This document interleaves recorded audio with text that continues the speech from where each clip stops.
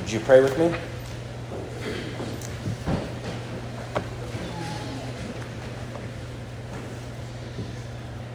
Lord, indeed you are the God of vengeance. And we take great comfort in that, to know that you are also the God of mercy and grace. You are the God who will forgive any repentant sinner. And you are the God who will judge any who rise up against your people. And so we take comfort in those truths in our day. We do pray, O Lord, that you would strike our nation doing whatever you need to do to instill the fear of God into our rulers, that they may once again bow their knee to King Jesus and honor him as Lord of heaven and earth, and thereby ensuring peace and security for us. We pray that, Lord. We ask that you would do that work. Not that you would raise up Republican leaders, or that you would strike down Democratic leaders, or that you would just get the wicked out of office. Lord, we pray that our nation would turn back to the Lordship of Christ, that we would repent as a nation, and that you would be merciful to us. And Lord, as we turn our attention to your word, we ask you to be our teacher today. Would you help us, Lord, with humble hearts and with sharp minds to look at your word and to see it for what it is and to be encouraged by it? Would you give me strength to divide this, your word, for your glory? We ask it in Christ's name. Amen. Amen. So you are in Genesis chapter 23, or if you're not yet, you should be. We have a really interesting text. This is one of those texts of Scripture where if we weren't teaching straight through the Bible, we would not stop here. Because it's just the death of Sarah. He's buying land to bury her. And we might say, well, what more is there? Do we really need to spend time thinking through these things? I would say yes, we need to spend time thinking through these things, because the Scriptures don't say that most of the Scripture is God-breathed and profitable, but that all Scripture is God-breathed and profitable. There's profit for us here, and I'll you will see that in a few moments. This text gives us the very first, the initial purchase or ownership by God's covenant people in this ground, in this world. We're going to read some texts in the New Testament that demonstrate this, but I'll just tell you up front that when God promised Abraham to be that through you I will bless all nations, you will be a blessing to all nations, he was promising Abraham the world. Ultimately through Abraham's son Jesus Christ, who owns the world today. And so what we're going to see right here is the very first seed of ownership. Abraham is going to purchase the first square foot of ground that he has, and we know because of Christ and because of the resurrection and ascension and all of the promises about the kingdom, we know that this ownership is going to spread everywhere. There's not a single square foot of ground over which Christ does not call mine. And we get to see that today. So here's what we're going to do. We're going to read through this again. I'll just make some observations along the way and then have a couple of things at the end to direct our thoughts to what this text can teach us. So you're in Genesis chapter 23. We'll just read this together and I'll explain some things. So it says that Sarah lived 127 years. For those of you who are counting, this gave her about 35 years of life with Isaac, her son. Isn't that amazing? That this very old barren woman gives birth. What we would think of as at the very end of her life, she gives birth. And then she's given an extra 35 years to spend with this young man. It's amazing. She lived 127 years. These were the years of the life of Sarah. And Sarah died at Kiriath Arba, that is Hebron, in the land of Canaan. And Abraham went in to mourn for Sarah and to weep for her. And Abraham rose up from before his dad, and he said to the Hittites, I'm a sojourner and a foreigner among you. Abraham demonstrates for us something that's called the duty of mourning. And we'll talk about this in a few moments, but sometimes Christians get so weird in our mourning. We say, well, we're all going to rise from the dead, and so why would we cry when somebody dies? And there's an element of truth to that, certainly, but there's also an element of truth to weeping over those that that have gone before us, that have been gathered to our people. And so Abraham comes in to Sarah, and he mourns over her body, and he weeps. The words used here are highly emotive. The tearing of the cloak, the putting dust and ashes on your head. He's mourning for the loss of his bride. And he rose up from before his dead, and he said to the Hittites. Now this is really interesting. Roy read you a text about David falling into sin with Bathsheba. And when he inquired after Bathsheba, they said, "Is this not Bathsheba, the wife of Uriah the Hittite?"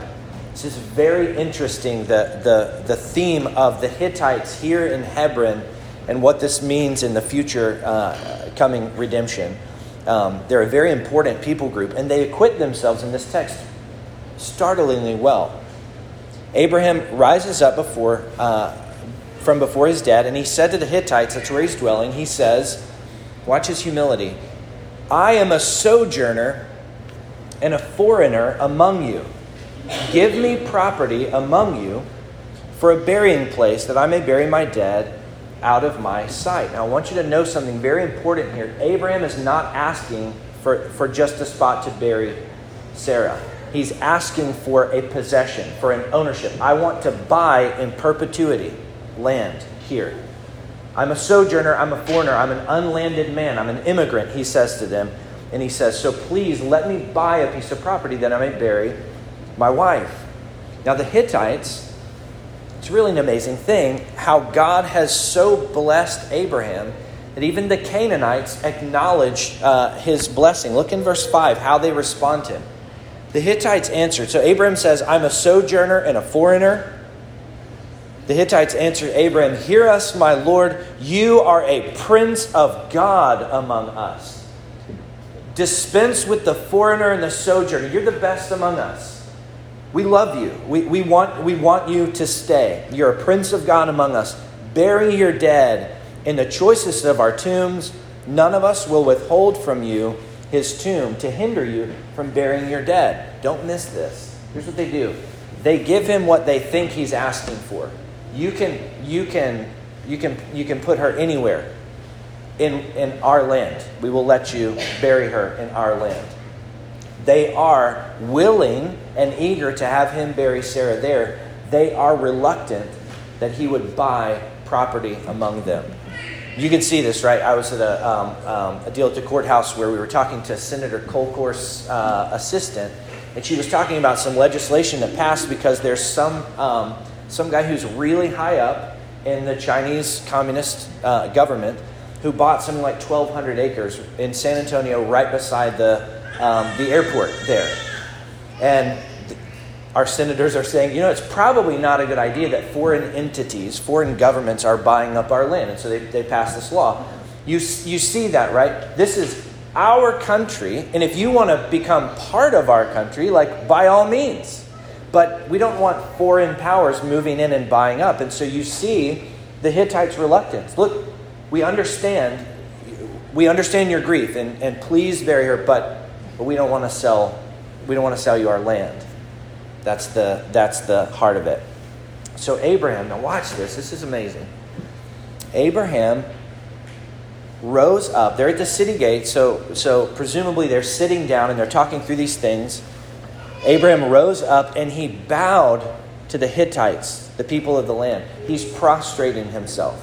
So picture Abraham before the Canaanites on his knees. And he said to them, "If you are willing that I should bury my dead out of my sight, hear me, and entreat for me Ephron the son of Zohar, that he may give me the cave of Machpelah, which he owns.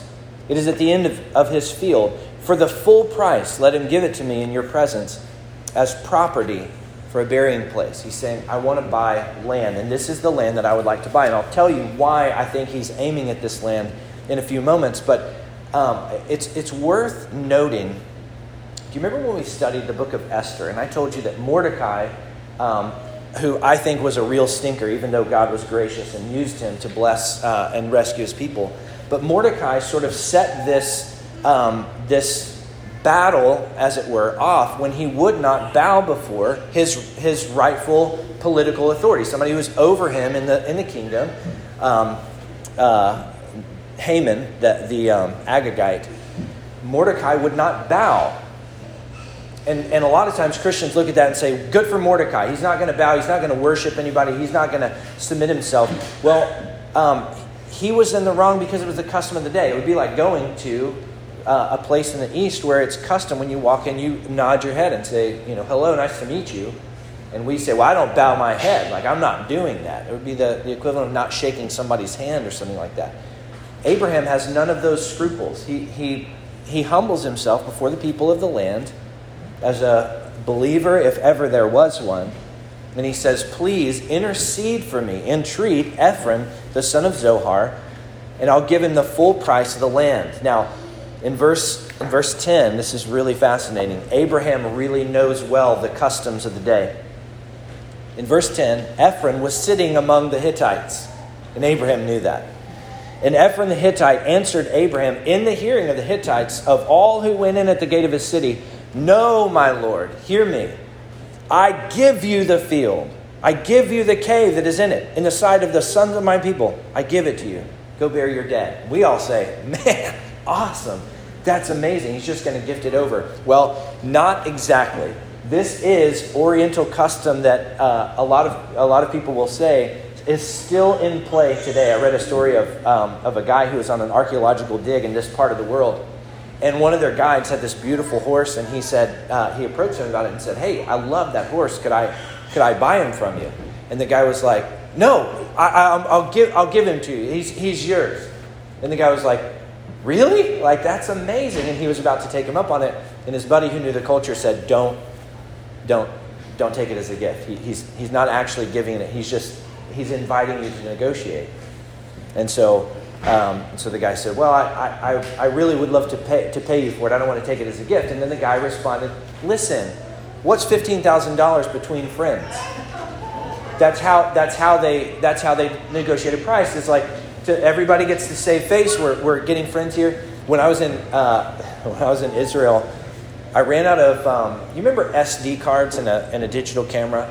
Like I was taking pictures of everything. We ran out of memory, and so I go into this Muslim shop, and I said, hey, how much for this SD card? And he wanted like $70 for it or something just ridiculous, like a whole lot. And I was like, oh, okay. And being a good American that can't afford that, I just turned to leave. Like, I'm not going to negotiate. Like, this is the price you told me. So I turned to leave, and he catches me in the door, and he goes, no, wait. And he slides his arm under my hand, and he interlocks his fingers like this. My hand on top, his hand on bottom, and he pats me with his other hand and drags me back. No, we'll talk about this. And he brings me back in, serves me tea, and I think I bought it for like $15. But it's the idea of a price tag is impersonal. How much for this car? Well, the price. Look, if you want it, great. If not, great.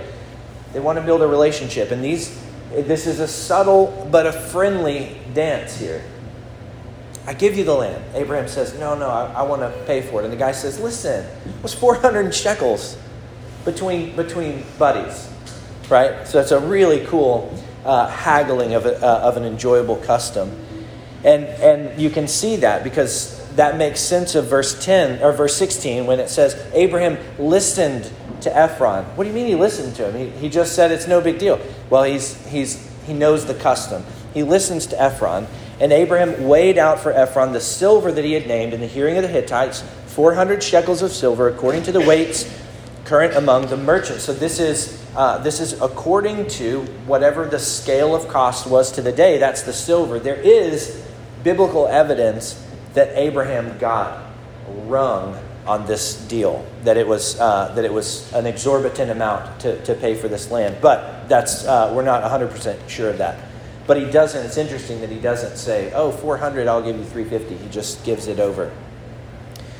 In verse 16, so the field of Ephron in Machpelah, which was to the east of Mamre, the field with the cave that was in it, And all the trees that were in the field throughout its whole area was made over to Abraham as a possession. We would think in terms of as an inheritance, as something that is his forever. That's the thrust of the text, is Abraham acquiring the land that God has promised him already to give him. This is the land where God told Abraham, I want you to look north, south, east, and west as far as you can see. I'm giving you this land. It's yours. So Abraham, in a real sense, is paying for what he knows is already his. And it's significant that he's not paying for land that he can live on. He's paying for land that he can plant his dead in. It's an amazing picture of his assumption of the resurrection, that he doesn't want her buried in some other place. And all the patriarchs shared this. They wanted to be buried in the land that God had given them. So it was given to him as a possession. In verse 18, to Abraham as a possession in the presence of the Hittites before all who were in the gate of the city. After this, Abraham buried Sarah, his wife, in the cave of the field of Machpelah, east of Mamre, that is, Hebron, in the land of Canaan. The field and the cave that is in it were made over to Abraham as property for a burial place by the Hittites. Okay, so a few things that we can learn from this text. The first is that Abraham wanted land in Canaan.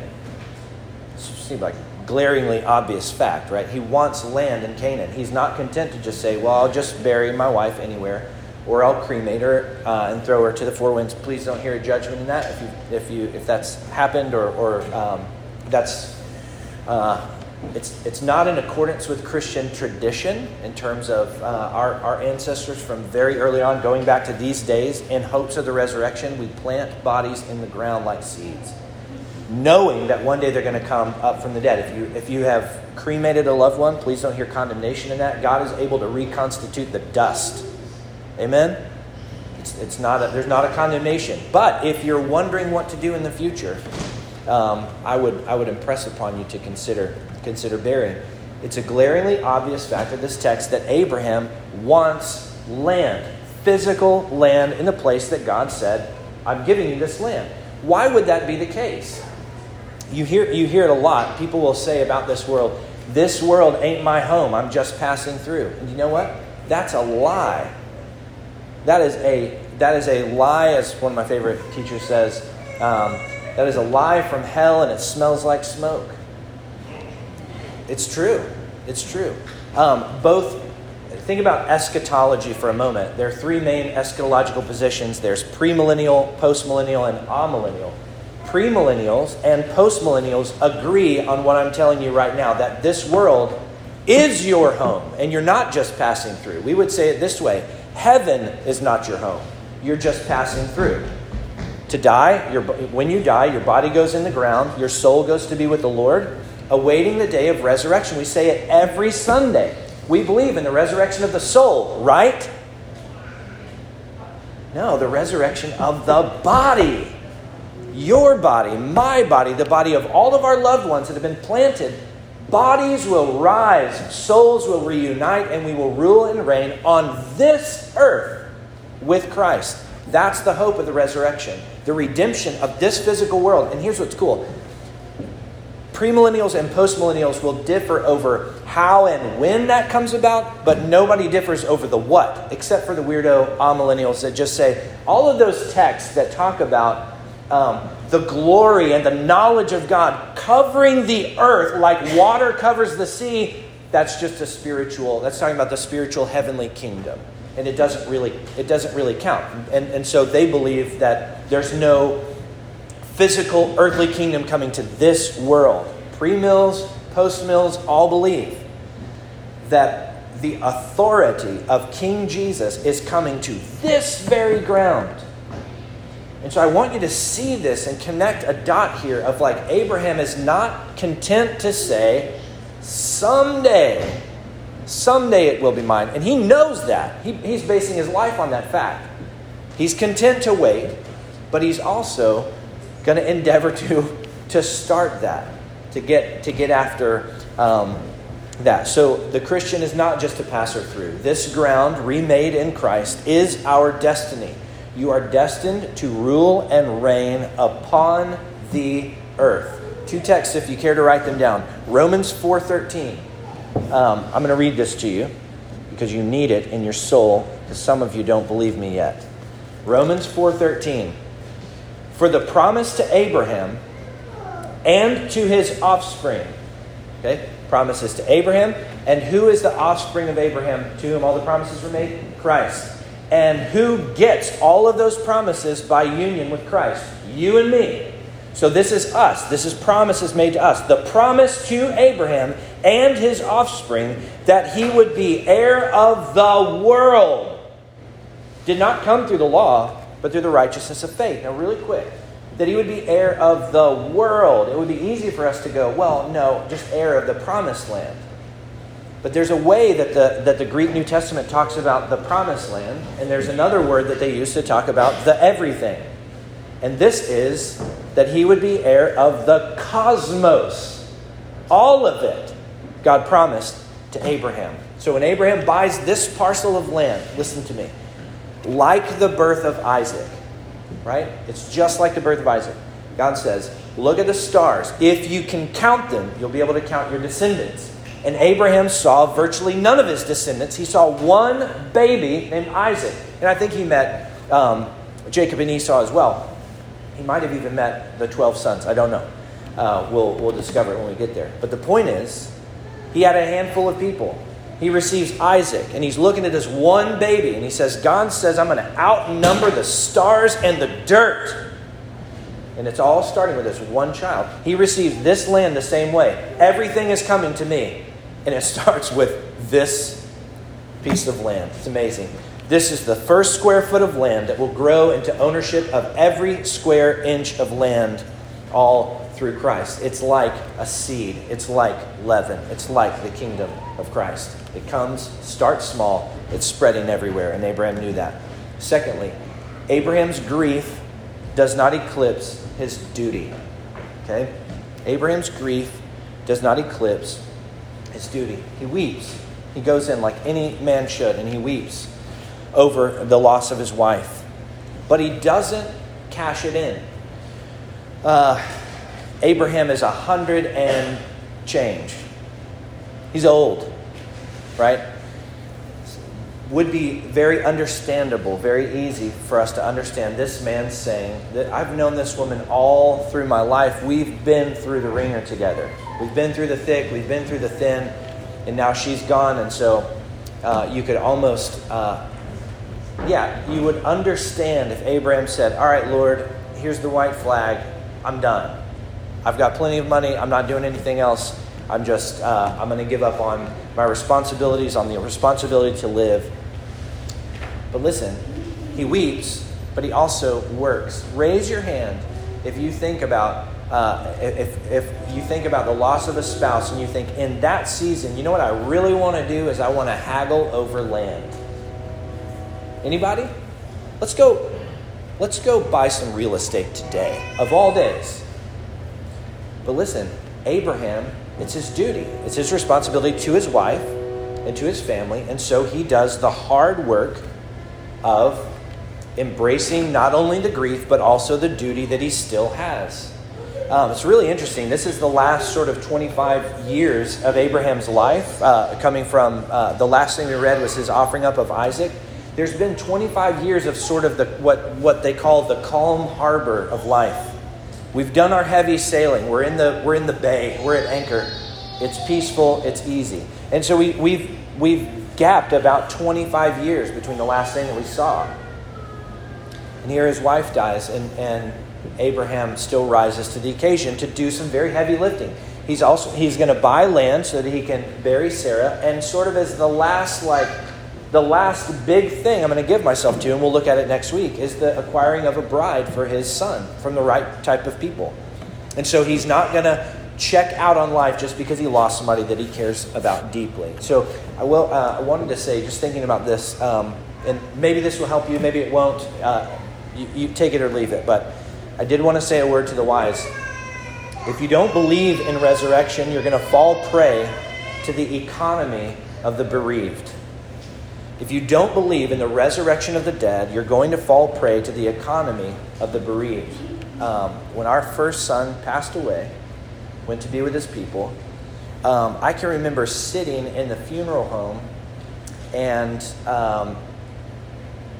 there's coffins everywhere, and there's nothing so soul-shattering and depressing as the coffin of a child. It just doesn't get worse than that. These tiny little things, death boxes. And, we're like reeling from this loss, and this guy is saying, hey, you can do this like normal pine box over here, or you can do this French oak, hand-carved in the Baroque style with silk inlays and pillows and his nameplate and all, and you can just see the screws being because it's like, well, do you love your son or do you not? Like, do you want to honor him or do you not? We believe in the resurrection, okay? And so honoring someone in burial is important, but it's not, you don't need to feel like if you don't get ripped off, you didn't love. This is not the moment we want to be thinking life on the cheap. But what should characterize the funeral of believers? S. Lewis Johnson was talking about this, and it was so helpful. He said, when you read the scriptures and you just kind of take in all of the different funerals, he said there's 3 big ideas that you want to have at a funeral: simplicity, and dignity, and respect. Okay? That's what you're after. We're not going to try and do some elaborate thing. We're not going to, sink and have to sell property so that we can honor. If you do that or have the means to do that, and you want to build a mausoleum with like the big angels made of marble, good on you. But you don't have to do that, right? I remember we were going to Pittman one time, and the babies saw that there's one plot, and I don't know who that is. This is not a judgment. I'm just describing, like, there's this huge angel, right? It's a giant thing. And I remember the kids said, man, they must have really loved their people, And you can see, I see that. And then it's like, oh yeah, the rest of us who just bought a tombstone didn't really care. Well, it's not that way. So don't fall prey to the economy of the bereaved. Thirdly, Abraham buried Sarah in faith that she would rise and inherit the land that God had promised. This is really cool. Why Machpelah? Why the field of Ephron? Like, Abraham knows it. It's not like he's like, they say, hey, where do you want to go? And he says, give me a map. Let's look at plots and all. He knows exactly the land he wants and the person who owns it. Well, why? I believe it's because this is the place in all of the world where Sarah enjoyed her greatest happinesses. This is the very place in Genesis, I believe it's Genesis 18, where Abraham was sitting in the heat of the day in the door of his tent flap, and he looks up and 3 men were coming his way. There were 2 angels and Yahweh himself. And those guys came, he feasted them, and Sarah was listening at the tent flap right here in Machpelah. In Kiriath Arba. It's the same names. In Hebron, it's the same names for the same place. Different names for the same place. And she overheard Yahweh himself saying, think about this, ladies. You've been barren all your life, and in this culture, it was a shame and a reproach. Everybody who saw a barren woman thought she did something to deserve that. God is angry. That's the idea. And you wore that your entire life. She's listening at the tent door, and she hears Yahweh say, where is Sarah? It's the first time she's named in the covenant promises. Where is she? She's in the tent. I'm coming back in a year's time, and she's going to be nursing a baby that she bore. And she laughed, probably in doubt, but it's one of those that's too good to be true type of a doubt. Same thing that Abraham did when he heard that for the first time that Sarah was going to have a baby. He laughed as well. This is where Isaac was born. This is where most of the great promises that came to this covenant family came right here in the cave of Machpelah. And so it's not insignificant that Abraham buries Sarah in the place of her greatest happiness. Okay? By the way, it's entirely natural for your soul to be tied to a place. Did you know that? Some of you, like me, when you dream a lot of times in a particular place. Is that weird to any of you guys? Or do you guys know what I'm talking about? When I was growing up, my parents were divorced, and so there was one home available to me where I could go, and a man and a woman were married, they were on the same team, and the bills were paid. And so there was no high stress. It was a place of peace and rest. There were a couple houses I could go to. My grandparents on both sides were married. They were both, bills were paid, all of that. But there was one, and I loved them, they loved me, but they played favorites left and right. And I wasn't one of their favorites. And so, I was there and it was great. But there was one set of my grandparents who loved all of us the same way. I might have been a slight favorite, and so that may have been why I loved their house. But there was something about going to that home and to that land and that creek, Bettis Creek. It was terrifying and adventurous and amazing. And so I will consistently find myself dreaming about walking those woods. It's bizarre.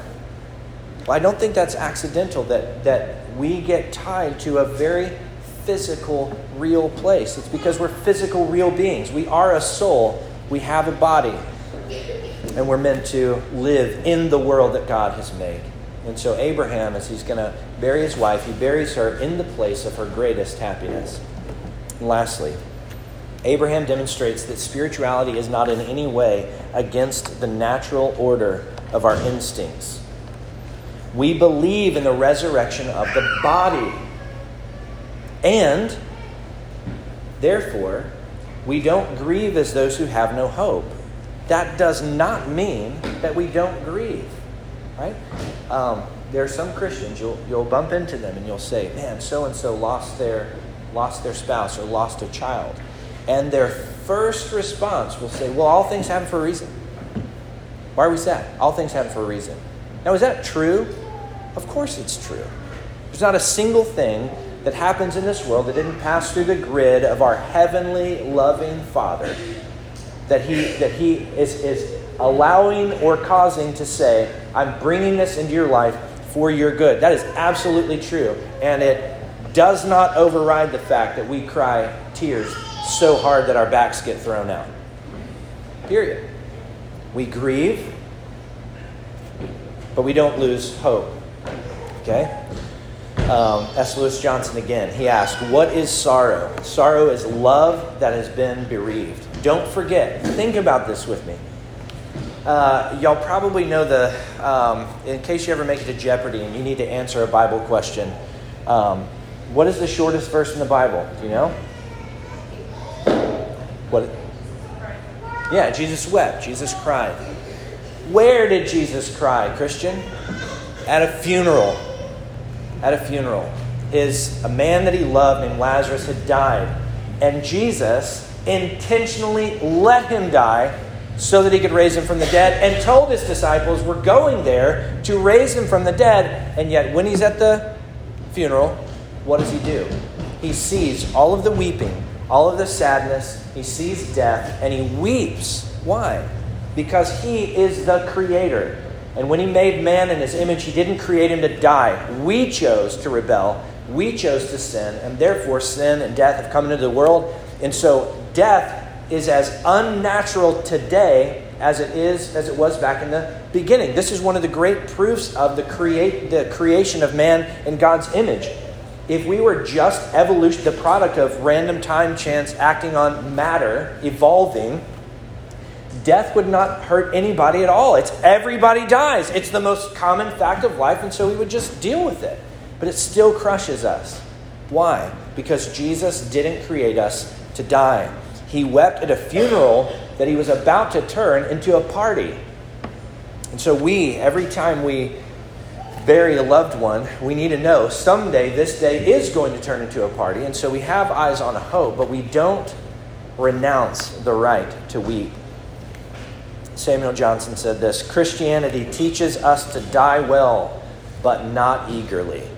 Isn't that good? It teaches us to die well, but not eagerly. Life is a gift, and we're to live it, and we're to love deeply, and we're to weep deeply when we lose people that we love, but we're not to weep without hope. All right. This story teaches us to take life's bereavements by faith, which means seeing each and every one of life's bereavements as just another plot point that God will resolve in the great day of resurrection. Oh, how we fret and regret lest our memories be forgotten. But Abraham buried Sarah without a single Instagram photo to revisit and remember her smile or her kindness or her disagreeable seasons.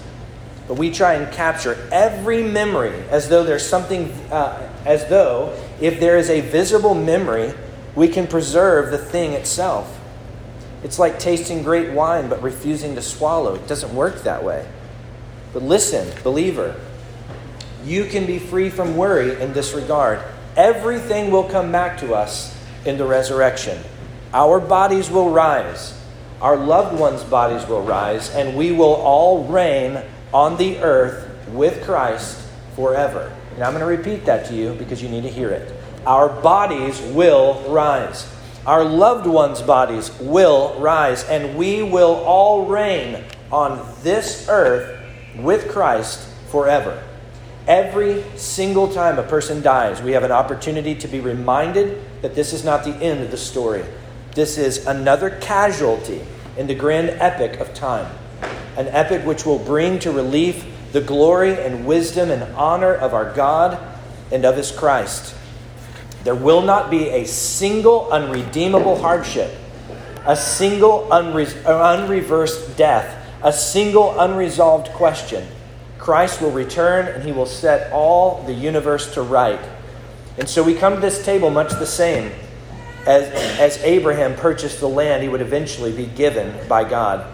This table is a seed of the kingdom of grace. And that by God's sovereign decree is growing into a forest of grace that will cover the earth like water covers the sea.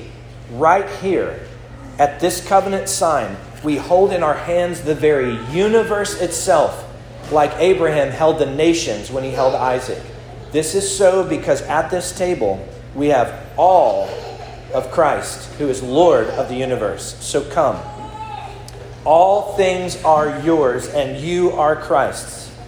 Come, triumphant possessors of heaven and earth through Jesus Christ. Come, welcome to Jesus Christ. Let me pray for us. Holy Spirit, would you minister to us as we come to this table? Would you impart to us those things which Christ lived and died that would be ours? And would you help us, much like Abraham bought that parcel of land knowing that the whole world was his? We come to this table knowing that all things are ours in Christ. And so help us to eat and drink in faith and in joy. We ask it in Christ's name. Amen.